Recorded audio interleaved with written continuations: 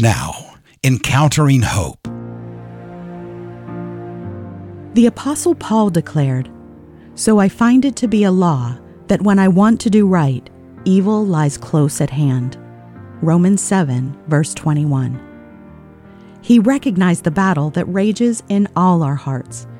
Even for believers, our desire is to honor Christ, but sin lies close at hand. The battle is real. In Christ, we're set free from the mastery of sin. But the reality is that after coming to faith, the battle remains. Now, we should not make room or excuses for sin.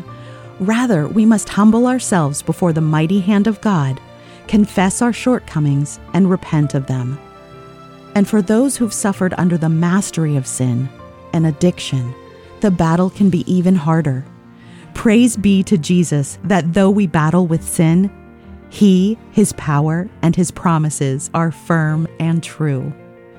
Mikhail is a part of a church-based team and dedicates his life to serving orphan children in Siberia.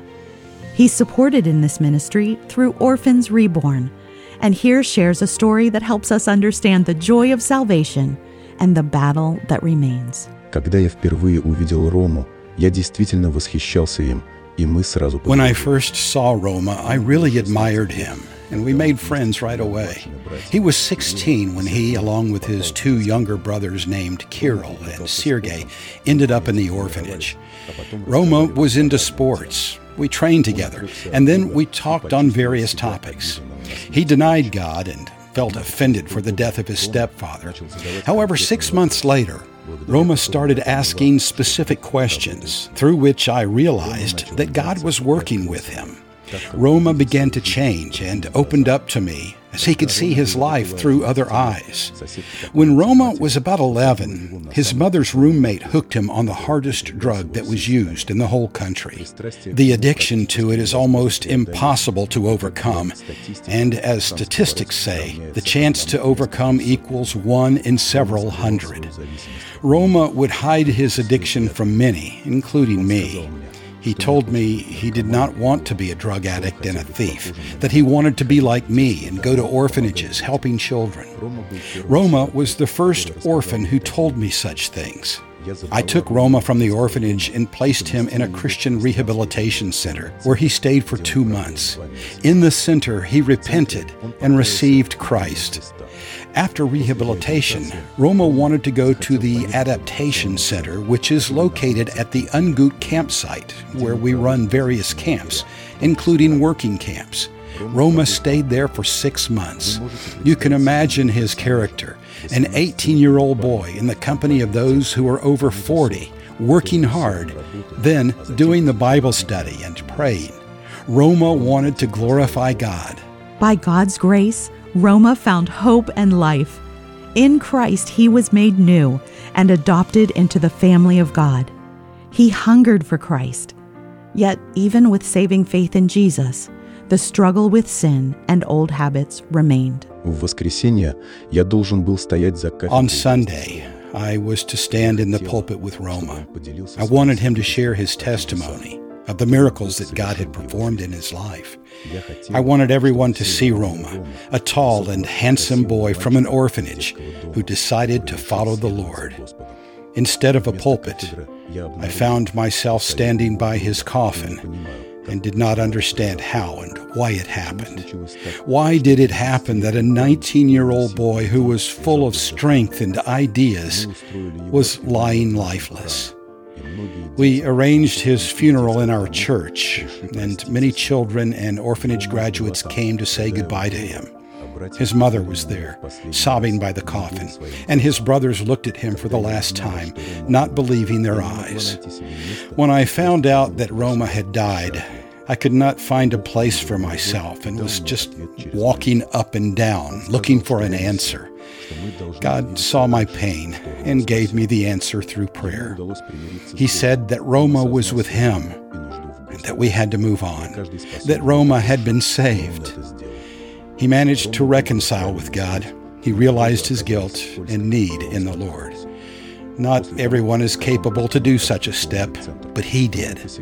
Roma chose the right path, but it turned out to be a slippery road, and he stumbled. After he left the adaptation center, Roma settled in the church where they provided a room for him. On Tuesday, he got a job, and on the same day, he found a drug. He brought it to his room, but unfortunately, no one was around. Roma closed the door, used the drug, and died. No one was around when the life of a young boy with the biggest and kindest heart I have ever seen ended. It would be over, if not for the one who was next to Roma. Only he hugged Roma for the last time. Only he, knowing that Roma would stumble again, nevertheless forgave him. Only he, only Jesus. It seems to me that this tragedy was not accidental, just as the short life of my friend Roma and our encounter with him were not accidental. I so love Roma. Only through Christ can we rise above the pain and hardship of this world.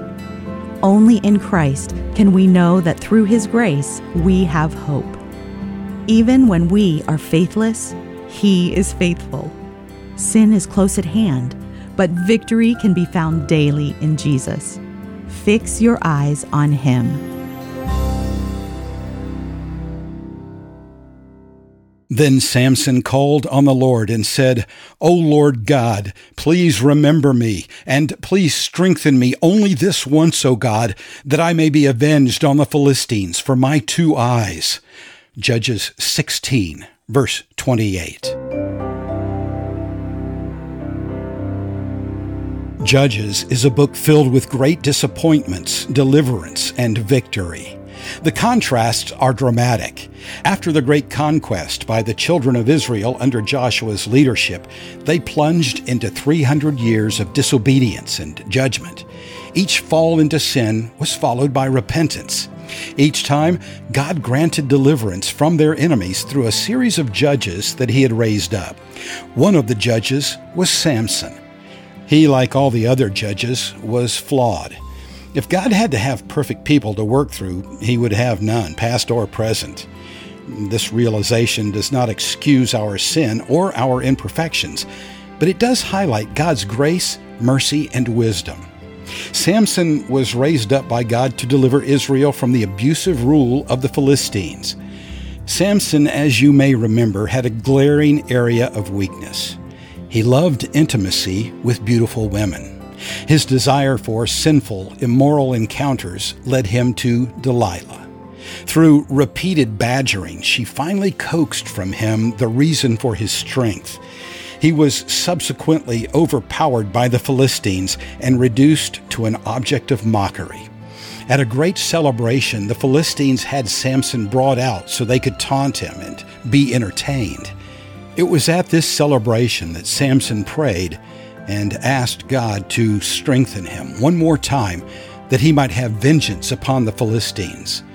God granted his request, and the whole structure in which the Philistines were gathered came crashing down at the hands of Samson. The account of Samson is a very sad one. His triumphs could have been so much greater. Instead, he yielded to the sinful weakness of his flesh. It cost him his life. It's equally tragic to read of Roma, who grew up in difficult circumstances. He was introduced to a very addictive drug as a boy by the provision of his own mother's roommate. The drug had the reputation of causing lifelong addiction. The next period of his life found him in an orphanage. By God's grace, Roma was befriended by Mikhail, a faithful servant to the orphans. Through his ministry, Roma repented and trusted Jesus Christ as Lord and Savior. He was growing in grace and had great potential for serving the Lord. However, the powerful desire created by the addictive drug proved too much. Roma was an imperfect disciple and a servant of Christ, not unlike you and me. So let's give thanks to God for His grace toward Roma and us all.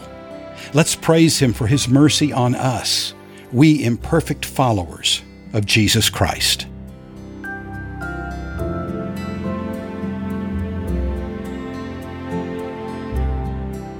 Learn how SGA is sharing the gospel, equipping the church, and helping the forgotten at sga.org.